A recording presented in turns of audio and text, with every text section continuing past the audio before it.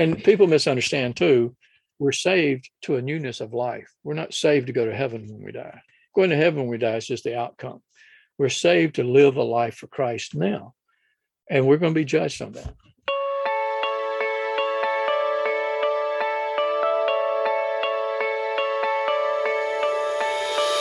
Hello everyone, and welcome to Word Processing's Cover to Cover series, in which our goal is to move through all 66 books of the Bible, one by one, in order to grow not only in our understanding of them individually, but also in our understanding of how they fit together as an inspired and cohesive whole. Today we come to the book of 2 Corinthians, and to help us understand it better, we welcome to the podcast Dr. Ed Glasscock. Dr. Glasscock has spent decades pastoring churches, teaching theology, mentoring Christians, and writing books and articles. And we're grateful for his willingness to lend us his expertise today. Dr. Glasscock, thanks for helping us out. Well, thank you, Josiah. I appreciate the opportunity. When we come to Paul's second letter to the church in Corinth, where do we find ourselves in the Bible? What's its context? Well, there's two major contexts that we need to understand for Corinth. One is the historical context. The city of Corinth was really a very successful, very wealthy community. At certain points of its history, it was more prestigious than Athens. They were always in competition with Athens, but it was a very religious city. It was also known as a grossly immoral city. It was somewhat equivalent, maybe, and I don't want to offend anybody from Nevada, but like Las Vegas or something. It was known that what happens in Corinth stays in Corinth, and had actually two ports that they worked with for the ocean travels. They had a Navy base there. But they were also very well known for their prostitutions. As a matter of fact, the Temple of Aphrodite had supposedly 1,000 priestesses who were actually temple prostitutes. And according to Strabo, an ancient Greek source, many people went to Corinth just to participate in the pleasures of the temple worship with these prostitutes. And according to Aristophanes, another Greek philosopher, he coined a term Corinthiazomai, which means to live like a Corinthian. The implication was it was a very loose moral person. So this is the context in which Paul went and did ministry. He spent 18 months in Corinth, which was one of his longest tenures in any one place. He was going to leave, but remember, God spoke to him in a vision, said, "No, I have many people here, so stay here and do your job." And he did. He had a very fruitful ministry there, especially among the Gentiles. He still had a lot of resistance from the Jews. But so anyway, in the literary context, 1 Corinthians was written, people debate whether it's 54, 55, 56 AD. But 2 Corinthians was written probably the same year, as most people assume. And it was because he had had this ministry there. And he wrote what's called the severe letter, which is what we call 1 Corinthians, which possibly is actually 2 Corinthians because of the missing letter that Paul references in 1 Corinthians. But anyway, Paul was at Corinth. He wrote back the severe letter, in which some people call it the most negative writing in the New Testament. I don't consider it negative. I consider it certainly severe, and indication that sometimes pastors have to hurt people and get on them. I mean, there are several issues in 1 Corinthians that are addressed, all kinds of immorality, particularly the situation with incest. And by the way, incest was not unknown among the Greeks. And Paul's exhortation to the church to take disciplinary action against that person. But also, remember, he called them immature, carnal, ignorant. He referred to them as thinking like mere human beings. And boy, I mean, it's a stern letter. So he gets the letter, and then apparently he gets a report back. And the flow of events and the timing of these events is very debatable because Paul didn't worry about giving an outline of his agenda or whatever. But apparently he wrote again in the fall of the same year. And he wrote this letter, which to me is a letter of reconciliation, that he is congratulating them for responding to the things in that severe letter. But at the same time, they were taking each other to court, lawsuits, and just all kind of earthly behavior. But apparently it seems to me like they must have responded pretty well to some of that. And he seems pleased with that. But at the same time, he raises these issues where he gets into defending himself and he pointing out the dangers that are still in the church there. So I find Second Corinthians, if you understand First Corinthians, you have to read First Corinthians, I think, to appreciate Second Corinthians. But I think that to me, it's a very warm letter. But you see Paul keeping his distance. You can see him wanting to reach out and embrace the Corinthians. And he wants to have that confidence to do that. He calls it the pride and that confidence to do that. But there's still difficulties there that he has to deal with. And I think it's very painful to him. I think it's the most emotional letter Paul wrote. And that's saying a lot because he was pretty emotional in First Corinthians. But this is a little different. So I think that's the context we have to understand. This is in response to all that negative stuff going on in Corinth, where he scolded them for not taking action against sin in the church. He writes back, he even talks about forgiving this person and restoring them, which is a tremendous thing. So I think he was pleased with the church, but he still felt he was rejected by the church to some degree. Is there a discernible structure to the book that can provide us maybe some guidance as we move through the parts? Yeah, I think you're probably going to know where I'm coming with this. They did not write in a Western style of writing with a nice outline, but I do think, and there's differences of the way people take this book. Chapters 1 through 4 is definitely Paul's defense of his ministry, very serious defending his conduct and his ministry. 5 through 9, just quite a list of instructions and exhortations. The challenge to faithfulness. He's talking about in the support of saints and suffering, but encouraging them to be faithful in that. Then 10 and 12, to me, is very precious stuff. This is where he gives his own personal testimonies and his concerns really kind of flow out. And then chapter 13, whatever, it's just the great ending to that book. So I see these 4 parts, which I think you have to deal with somewhat separately. But I think it's also important to understand Paul's style of writing is very disjointed. For me, it helps to understand Paul's thinking like the Mississippi River or the Amazon River or the Nile River. I stood at the mouth of the Nile River in Uganda, where the Lake Victoria, is it? I think it's Lake Victoria, but this incredible lake. And there's only one egress, one exit for all that water in Lake Victoria, and it begins the mouth of the Nile River. Now, Ugandans claim that, and other African countries claim they have it. But the point is that the Nile begins there, and it's a powerful river. And it travels from Uganda all the way down to Egypt and through Egypt out into the Mediterranean. And along the way, there are just hundreds and hundreds of tributaries that feed into that river. Same way with the Mississippi River or the Amazon River. Any major river is dependent on these tributaries. So in my thinking, Paul has something that he's saying, and it's this massive river. But he has these tributaries that feed into that, which to him gives substance to what he's saying. So I don't see these as disjointed things. I see them as he's dealing with the subject, and here comes this idea that flows into that, and he just takes it right into that discussion. Then he goes back to his main thing, and then later he brings in these other events and these other thoughts, and he feeds them in. So I see that Paul's thinking is disjointed. Is what my wife accuses me of having rabbit trails all the time, which you probably have noticed. I tell her I'm just copying Paul, but it really and truly is, to be serious. You know, you look at these things, he's explaining himself. And so he gives all that background to it. And then he's defining godly ministry and a godly attitude for ministry. And so those things feed in. He's expressing concern for their spiritual health. And he's warning them against the false ministries of other people. And these are not just disjointed thoughts. They all fit into what he's doing there, trying to encourage and strengthen this church to be aware of who they are, where they are, what's going on, and how they do it. So the image of the river is very helpful. Let's talk about some of those tributaries now, perhaps. It seems that, as you mentioned, the first big chunk of this letter is concerned with Paul's apostolic decisions, credentials, and ministry. What's prompted such a seemingly tedious and lengthy self-defense? Yeah, I think that's going to help understand. If you grasp that, then you understand the letter.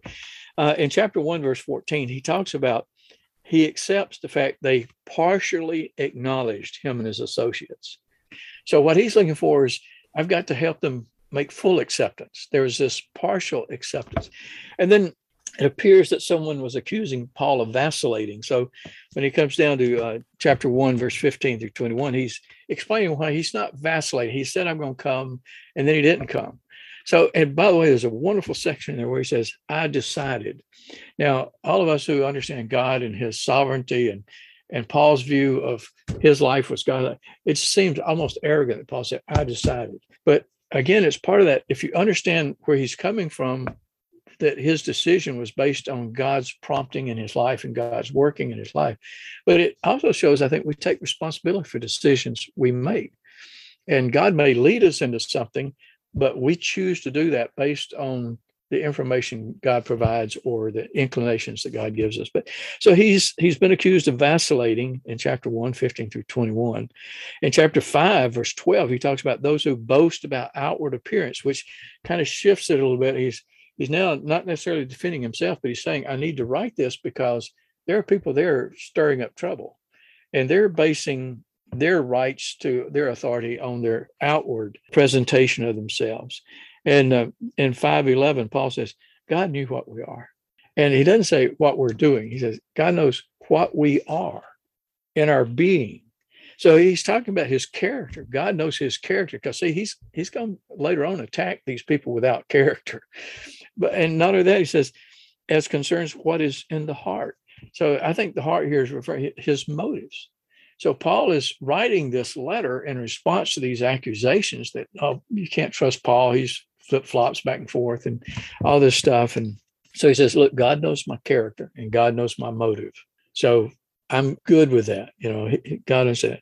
In 5:13, he references if we have lost our senses. And I think that's funny too. Apparently people have accused Paul of going crazy, because that's kind of what it means.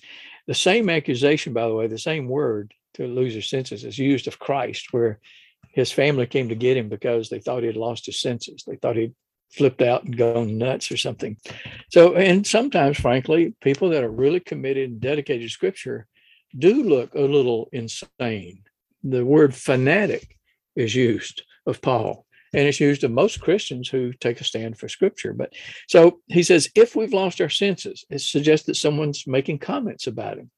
So again, that motivates him to write. And then, but there's some very direct statements as to this too. In 6:8, he says, we are treated as imposters. Paul is aware that he's being accused of being a fake, an imposter. So he writes this to defend himself. In chapter 10, verse 2, he says, some who suspect us of walking according to the flesh, some who think we're just being humans, trying to get attention. And in chapter 10, verse 10 and 11, he says, for they say, these are accusations that he knows, particularly they've made, that his letters are powerful, but in the flesh, he's weak. He's a weakling. And it's because he didn't come in flaunting his authority and beating people up with his academic credentials or his spiritual credentials. But these are accusations being made. Look what they said about him in verse 11. His word is worth nothing. Now that would provoke me to sit down and write a letter.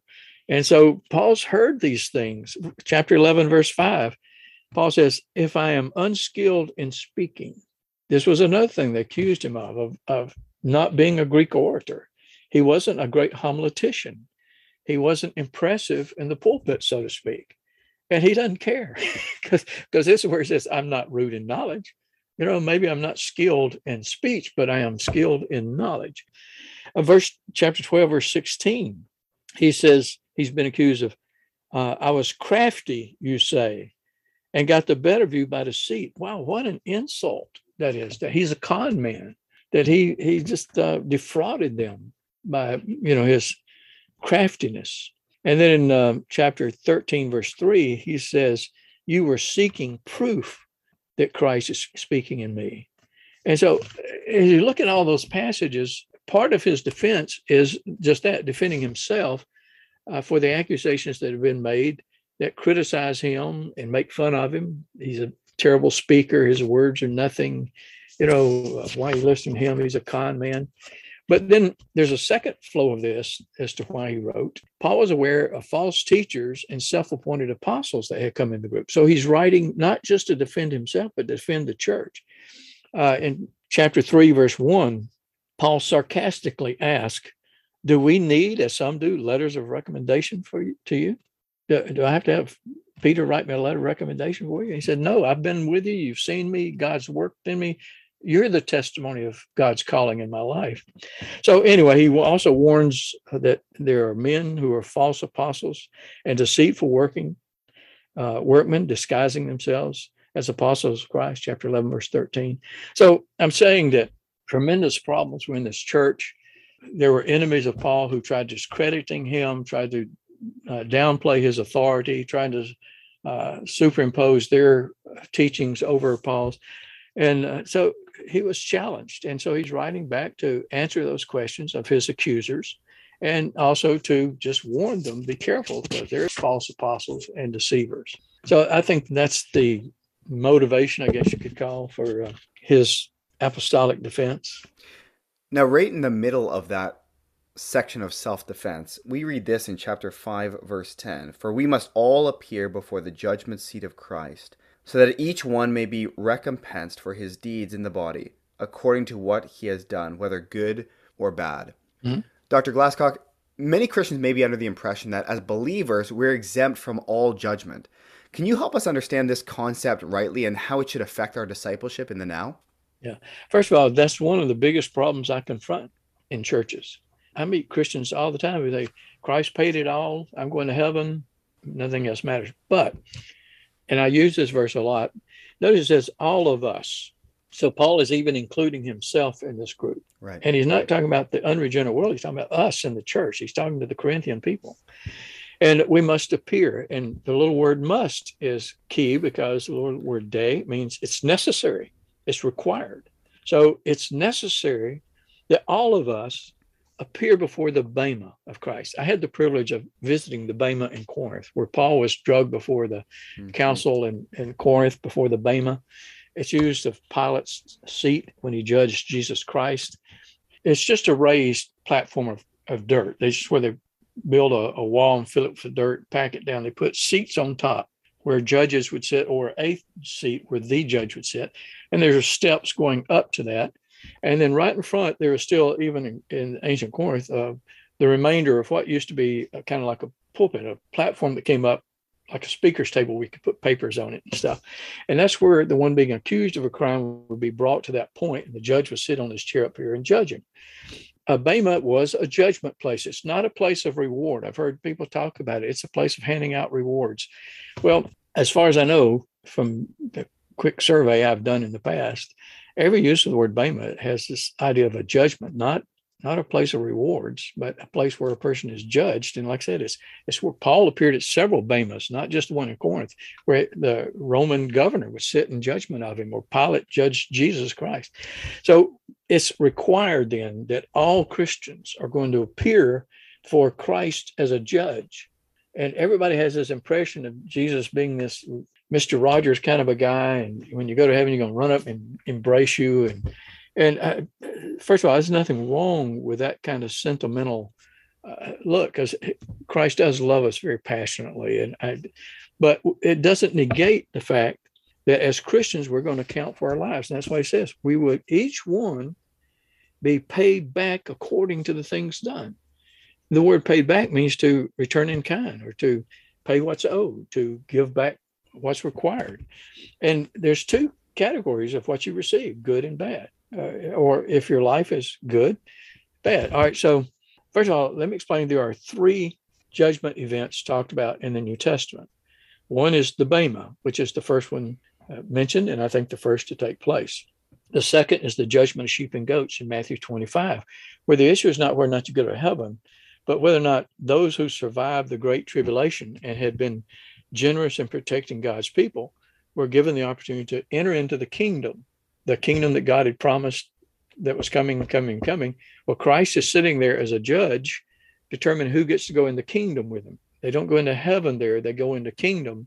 And the assumption is that they will inherit life everlasting, but they're going in as physical human beings who are going to reproduce and have children. And over the 1,000 years, their children will become the very ones that rebel against God in the end, or some of them will. Okay. And then the third judgment is the great white throne judgment in Revelation chapter 20, which all the unsaved appear there. They're brought up out of hell, out of Hades for this judgment, and then are cast in the lake of fire.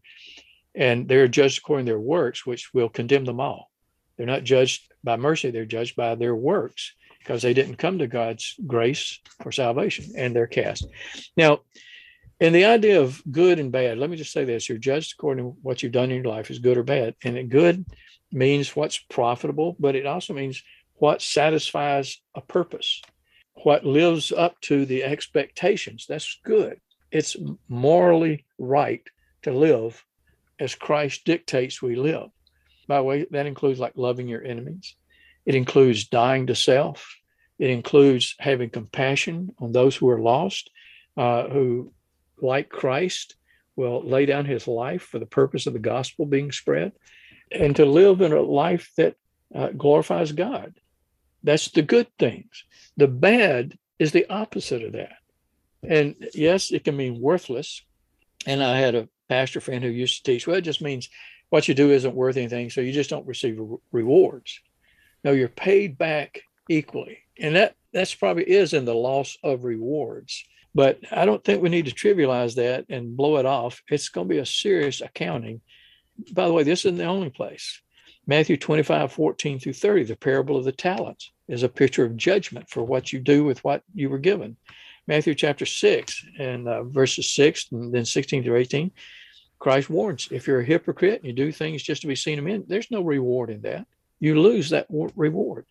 In Luke 6:35, we're to love our enemies, do good things, and lend without profit, which all those things bring reward.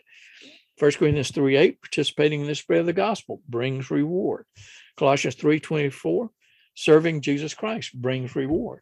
But for Christians who just think I'm going to heaven when I die, and that's all there is to this, and they meanwhile live to make profit, they live to indulge in the fleshly pleasures of the world, and I'm not talking about pornography and all that, just the wealth and the prestige of power in the world, those things are bad, and it's going to cost them. So, God has promised us great rewards and great blessings for our faithfulness. And you lose all that by not being faithful to the cause of Christ. And it doesn't mean going to church and being religious. It means doing the things like I just listed there in 1 Corinthians 3 and Colossians 3 and Luke 6, just places where specific things are mentioned. These things are good works and they bring reward. I think these rewards are those things that will be applied during the millennial kingdom. That faithfulness will bring your position in the kingdom, your prestige, so to speak, in the kingdom. And we live not to gain prestige and power and wealth in this world, because it's all going to fade away. We live to bring the rewards of Christ that we'll receive in that 1,000-year reign of Christ, where we'll rule with him, we'll enjoy the prosperity of the kingdom, and so on and so forth. So I think it's a very serious part of the Christian life that's being ignored. It's not a positive thing. And that Christians need to realize they are accountable for how they live. Is this one of the ways that we can, as Jesus calls us to in the Sermon on the Mount, to lay up for ourselves treasures in heaven? A great parallel. Sure is, yeah. I think that's exactly what he's talking about. We live our lives investing in the future rewards. And when Paul talked about, look, the beatings, the shipwrecks, the hunger, the nakedness I've gone through, all these things I've suffered are not worthy to be compared to the glory to come. And he's looking forward to the things that God has for him. And critics of Christianity call it the pie in the sky. Oh, you're just living for that pie in the sky. And they make fun of that. Yes, I am. I'm living for what's coming. See? And I think that the Bema of Christ is a reminder what I'm doing today is going to be brought up before Christ. And that's the reason, by the way, I believe in 1 John 1:9 just several times a day. Get on your knees and confess to God, because if you confess your failings, then God is faithful and just to forgive you and cleanse you of those things. And I don't want to go up to the Bema of Christ carrying a lot of baggage with me that I don't want to account for. But can you imagine looking Jesus Christ square in the face and him saying, Ed, why did you do that? Why didn't you do this? Accountability. Listen, God is a just God, not just loving God. And those that have sacrificed and suffered for Jesus Christ will not be put in the same bucket with those that have lived indulging in the flesh and being religious, but not taking it too seriously and busy making a empire for themselves in this world, those two groups will not stand equal before Christ. That's all there is to it. And people misunderstand too. We're saved to a newness of life. We're not saved to go to heaven when we die. Going to heaven when we die is just the outcome. We're saved to live a life for Christ now. And we're going to be judged on that. Well, I'm glad you brought up the justice of God, because it seems that if we ignore the Bema seat or the judgment seat of Christ and flatten out everyone's life to be this equal opportunity, equal experience in the kingdom and in eternity, then it seems to go against at least a little bit the justice of God. Absolutely, not a little bit. I think it demeans God's justice to make it nothing. Well, let's move on to 2 Corinthians into chapters 8 and 9, because in those chapters, Paul talks about Christian giving and generosity. So I'm wondering if you could summarize for us the contents of those two chapters and how we today should think about those same topics. Okay. First, it is not a justification for tithing. This has nothing to do with tithing. Matter of fact, it's the exact opposite of the philosophy of tithing. First of all, Paul brings up in chapter 8 the example of the Macedonian churches. And everything he's saying flows from this tributary of the Macedonian church and how it impacted his life. Okay. The Macedonians gave, even in their poverty, beyond their means, of their own free will, and insisted on the privilege of contributing. Here it is. What are they giving for? It's not for the building program of the church. It's not for the pastor's salary. And by the way, there's nothing wrong with that. That's a different issue. But what he's dealing with is that the Jerusalem church was suffering persecution. And also Agabus has predicted this incredible famine that was coming to Judea. So now all these Gentile churches all over Asia Minor and Turkey and whatever were called upon by these Jewish apostles to send relief to the brothers who are in Jerusalem, in Judea. And so chapter 8, verse 4, chapter 9, verse 12, Acts chapter 2, verse 45, Acts chapter 4, verse 35, Acts chapter 11, 28 through 30. This all appeals to give money for the relief of the saints in Jerusalem. So this is not talking about taking up money for the church services. And this is not contradicting that. This is above and beyond supporting your minister or sending out missionaries, that sort of thing, contributing to a building that you can meet in. That's I think comes into this other situation of contributing to the ministry. And there is a lot of that mentioned as well. Paul defends his right to take a salary. He scolded the Corinthians because he robbed the Philippian church, taking wages from them because the Corinthians weren't generous enough to financially support him. And so, but he's trying to communicate to the Corinthian church. And this is not about paying Paul a salary. He constantly points out this is a ministry to the saints, meeting the needs of others. In Romans 12:13, Paul commands the Roman church, says, being devoted to one another in brotherly love, contributing to the needs of the saints. And I think that's the idea. Gail and I had the privilege of sending some money to Ukraine. One of my translators, when I was in Ukraine the first visit, his name is Yuri, and Yuri is still in Ukraine. He had opportunity to leave. His wife is an American, and she was in America when all this trouble started. Instead of him going to America to be with his wife, she came to Ukraine, and here's this American woman living through all this horrible pain and destruction in Ukraine. And I get emails from her about once a week, and sometimes I send personal questions, and she's able to respond back. But they have a little church in Texas, and I have shared that email address and the phone number of that church because they are not taking a nickel for anything that comes in for Yuri and his wife and their ministry in Ukraine right now. They send it all. So we've encouraged people to get into that. Boy, who has more needs right now than these saints in Ukraine? And listen, they're not using it for themselves. They're using this to buy food and distributing it. They buy gasoline in a van to get people to the borders. And I love them. I just grieve for them. But as a part of Christian love, I'm to contribute to that. And I really think that's the point in chapters 8 and 9. It's not about supporting your local church. It's about being compassionate to those that are in need. And so the Macedonians didn't use their poverty as an excuse to not give. They gave, and not just, well, this is what we can afford to give. They went beyond what they could afford to give. And nobody coerced them into it. Nobody put a guilt trip on them because they weren't tithing. Nobody, lectured them on the need of being a generous giver. They gave. Now, Paul mentions being a generous giver to the Corinthians because they didn't understand that. But the Macedonians, who were the role model, they understood that. They didn't have to be coerced, or to them, they insisted on it. It was part of their mindset. These are my brothers and sisters in Christ. They need my help. Here's what I can give, and I'll give more than that. So I think we also should have that spirit and attitude of, if my brothers have need, I've got plenty of resources. I need to be giving that.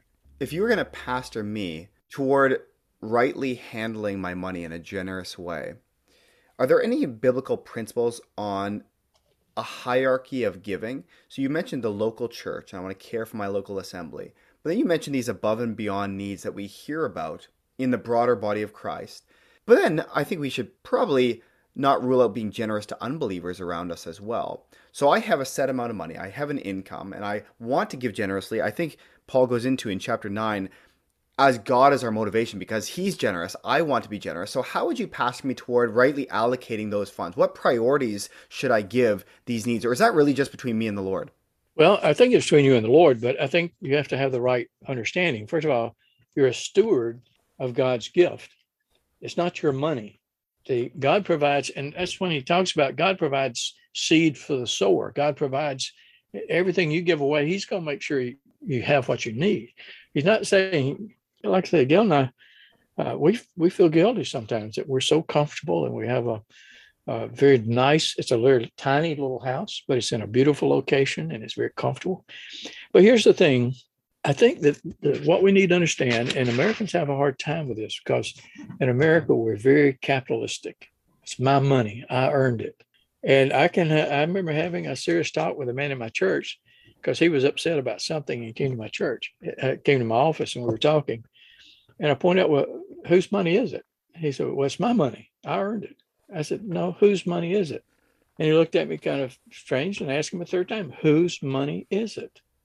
And it dawned on me, he was a good Christian guy, but he had been brought up in this thing. I earned this. See, it's mine. I'm not like these lazy people out there living on welfare. I earned it. And you don't have anything that God hasn't given to you. And why does he give it to you? Not for self-indulgence. And that's not just true of money. It's everything around us. God provides all of our needs. Christ said, seek the kingdom of God first. Don't worry about what you're going to eat, what you're going to wear. See, and those aren't peripheral issues. Those are everyday issues. What you eat, what you wear, that you got clothes to put on, you got food to eat. Those are daily needs. And Christ says, don't worry about that. You don't focus on that. You seek God's kingdom first. He'll add those things. He'll add everything you need to your life. And so, first of all, it's a matter of trusting God for that. Number two, it's an awareness that everything I have is God's. I'm simply managing it for him, a steward of it. And so if God blesses you with abundance, then you give abundantly. If God blesses you with just enough, then you still give out of that much. So I think those two issues, it's a matter of living with faith in the coming kingdom of God and trusting God to provide for your needs. So therefore you can give it away. You can turn loose of it because that's not what helps you. It's God who helps you. The second thing is that what I do have is God's property that I'm supposed to manage for him, for his glory and honor.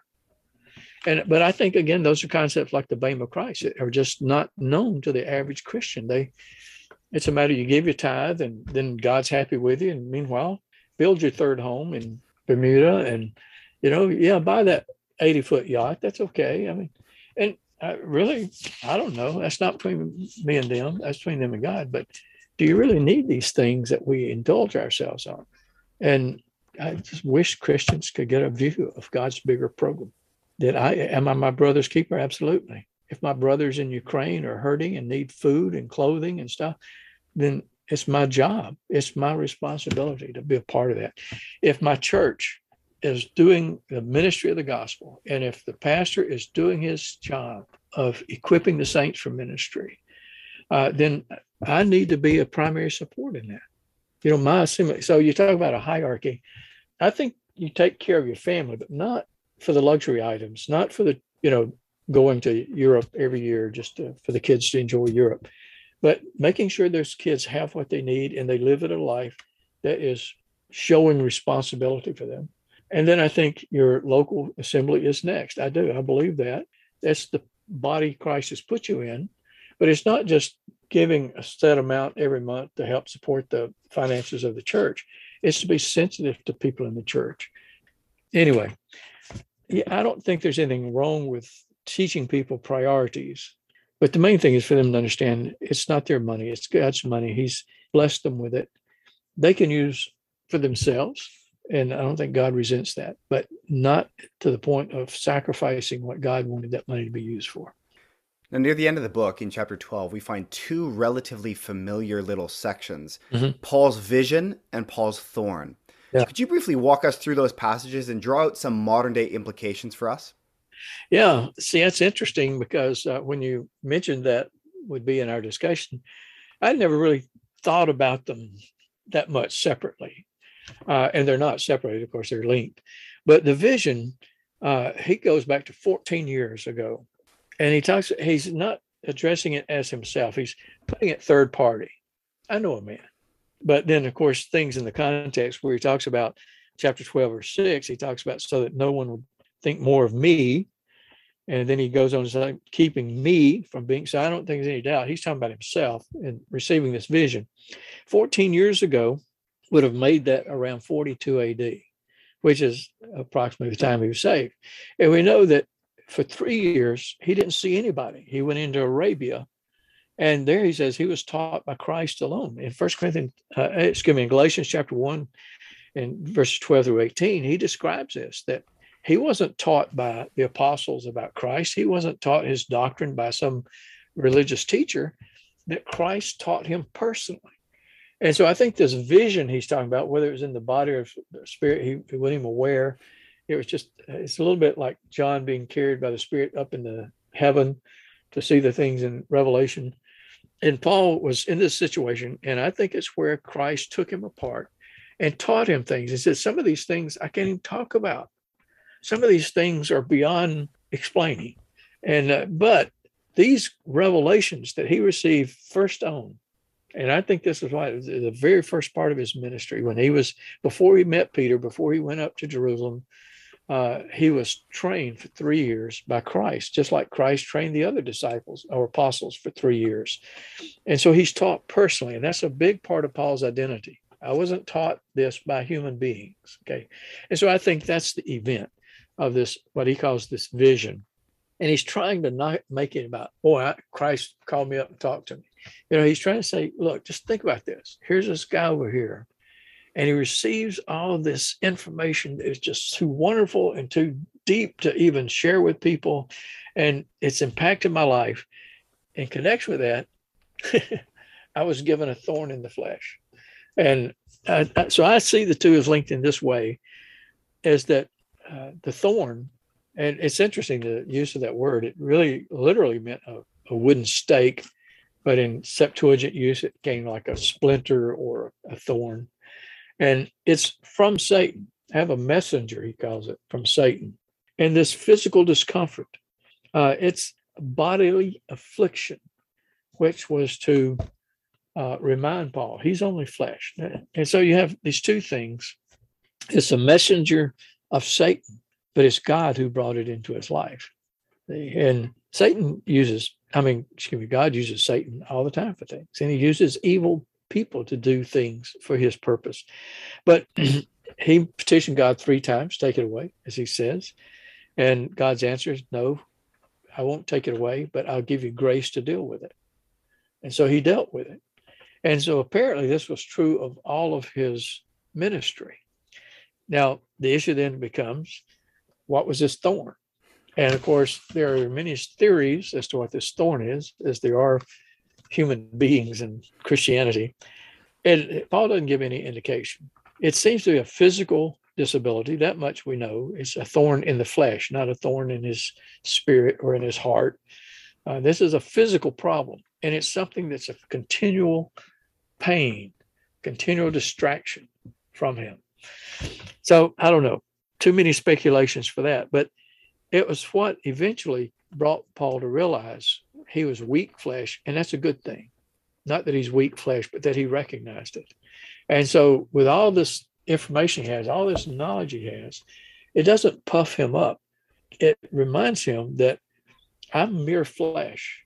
And if God doesn't do this for me, I can't do it. And that's a very strong theme throughout Paul's ministry. And he even talks later about God giving him the grace for ministry because he's not competent in himself. So the purpose is twofold for this thorn in the flesh. Satan, on the one hand, uses it to torment Paul, to try and discourage Paul and hinder him in what he's doing. And secondly, God used it to keep Paul from being puffed up with pride. And I think God lets us fall on our face quite often for that very thing. You know, it's a good thing for us to realize that with the privilege of being called to ministry and with the privilege of knowledge and opportunities to do ministry, here's a great responsibility to not try and take credit for it ourselves. So I think if we're honest, all of us would have to say that we all have a thorn in the flesh. If we're serving Christ, Satan is going to harass us. And by the way, the word torment, where Satan messenger torments me, it's really, the word can mean harass and to trouble people. And I think we in our flesh have that. And the purpose of that is Satan is trying to discourage us with all these things that hurt us and that frustrate us. But at the same time, God uses that to remind us that it's not about you. I like going to theater. Gail and I just go to theaters in Chicago and see live performances. It's fun. And so anyway, but I had this vision of this guy comes out on the stage and he sits at a little table on the stage over in one corner of the stage. And in his mind, he's saying, remember your cue, speak up loudly. And he's tutoring himself in how he's going to perform his part. Okay. Meanwhile, these actors over here doing all this other stuff. And then there's like a loud explosion and the actor that's so into his mind about being this big actor falls over. Okay. And that's it. So here he is rehearsing in his mind how important he is and how great this is and how he's going to be a star for this. And really, he's a bit player. And I think every now and then God lets me know that I'm a bit player. I'm not the star of the show. Christ is the star of the show. And isn't that what he's going to say? That Christ receives the glory and not the servant. And I try and remind myself of that a lot. It's not about me. Who's getting glory here? It's not about me. All I want to do is be a good spokesman. I'm to represent Jesus Christ. He's to get the glory and not me. And I've got thorns and you got thorns. And Satan's idea in that is to discourage us and distract us from ministry. God's purpose in that is to remind us that, I can do this. You just sit there. Well, what would you say is the main thrust of 2 Corinthians? If you had to boil it down to a single purpose, what would it be? I really think it's defining the struggles of ministry. I really think you see Paul's heart, that he's hurt with these people. These are people he loved and gave himself to fully, and they're not fully returning that. But I think it's just, to me, the point of what he's saying for us, as we look back at it, is we look at him and we say, this is a role model for ministry. Here's a guy who's been attacked and he retaliates in a very gracious way, just explaining himself and warning people about these false teachers, but he's not name calling and challenging the Corinthians to throw them out of the church or anything like that. I think the book boils down to, if I want to know how to do ministry, I need to read this book. If I want to know that God knows who I am and knows my heart, which I think is key to Paul saying that. God knows who we are and he knows our heart. And I want to be able to relax and feel comfortable with God knowing my heart and with God knowing my character. And that's a struggle. Sometimes the heart is a wicked thing and it's easily deceived. So that to me is boiling it down. And not just pastoral ministry, but any ministry. As you said, the church exists to equip the saints for the work of ministry. And so all Christians should heed the instruction in this book. Is that right? Boy, I'm glad you said that, because I didn't make that point. But yes, I think that's key. And even the giving aspect is how you minister to people in need. That's very key. How you respond to the Word of God. Preaching through 2 Corinthians, having discipleship classes for people in your church going through 2 Corinthians, I think would be very profitable for everyone involved. How has God used this book in your life, Dr. Glascock, to teach, reprove, correct, or train you in righteousness? To me, one of the interesting things is that we just discussed that weakness does not exclude someone from ministry. Because sometimes I think, at least I know I do, and I think many other people have asked a question whether or not you should be there. 1 Corinthians 1:27 says, God has chosen the foolish things of the world to put to shame the wise. God has chosen the weak things of the world to put to shame things which are mighty. And I think admitting that you're weak and that you're dependent on the Spirit of God, if you walk in the Spirit, you will not fulfill the deeds of the flesh. Key there, if you walk according to the leading of the Spirit. So the Spirit has to direct your life and everything. So none of us are spiritual enough to be servants of Christ. And I think knowing your weaknesses and confessing those weaknesses is the first step to being an effective servant of Christ. Peter says in 1 Peter 5 that God resists the proud, but he gives grace to the humble. And that's what we want. I think the second thing in that, so the first thing is just, I learned from this that weakness is not what disqualifies you from ministry, but responding to that weakness as being dependent upon God and acknowledging your flesh is not capable of doing these things. That is actually the first step to making you usable by God.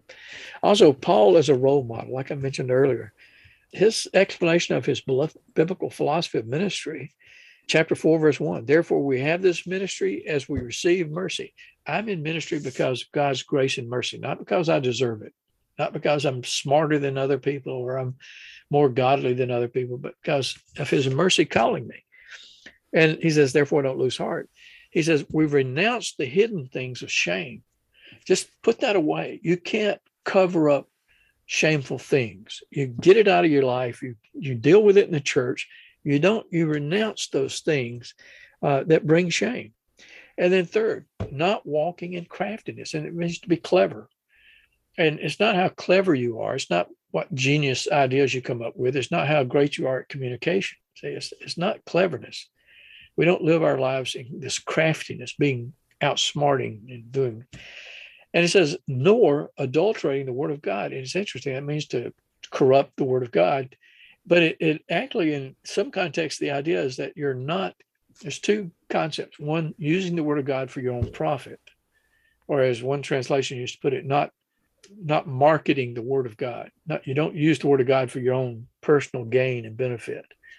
And then, but also this word adulterating is the idea of adjusting it.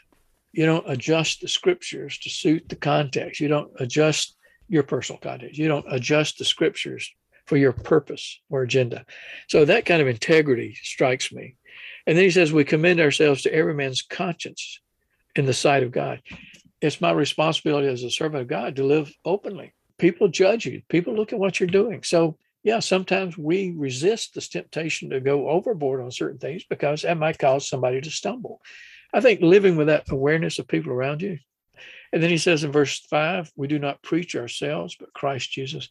It's not about me. It's not about my size of church. And it's about Christ. And we just need to keep focused on preaching Christ and not worrying about promoting ourselves. So all these things are philosophies of ministry that I see in Paul. They remind me that I need to be careful how I'm living out in public.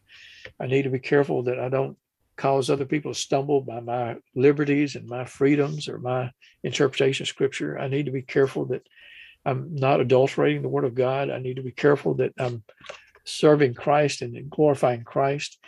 So as you can see, I had a lot of things in that book. Well, thank you again for all the time you've given us today, Dr. Glascock. Very much appreciated, helping us understand 2 Corinthians a little bit better. Thank you very much, Josh. Thanks for joining us this week.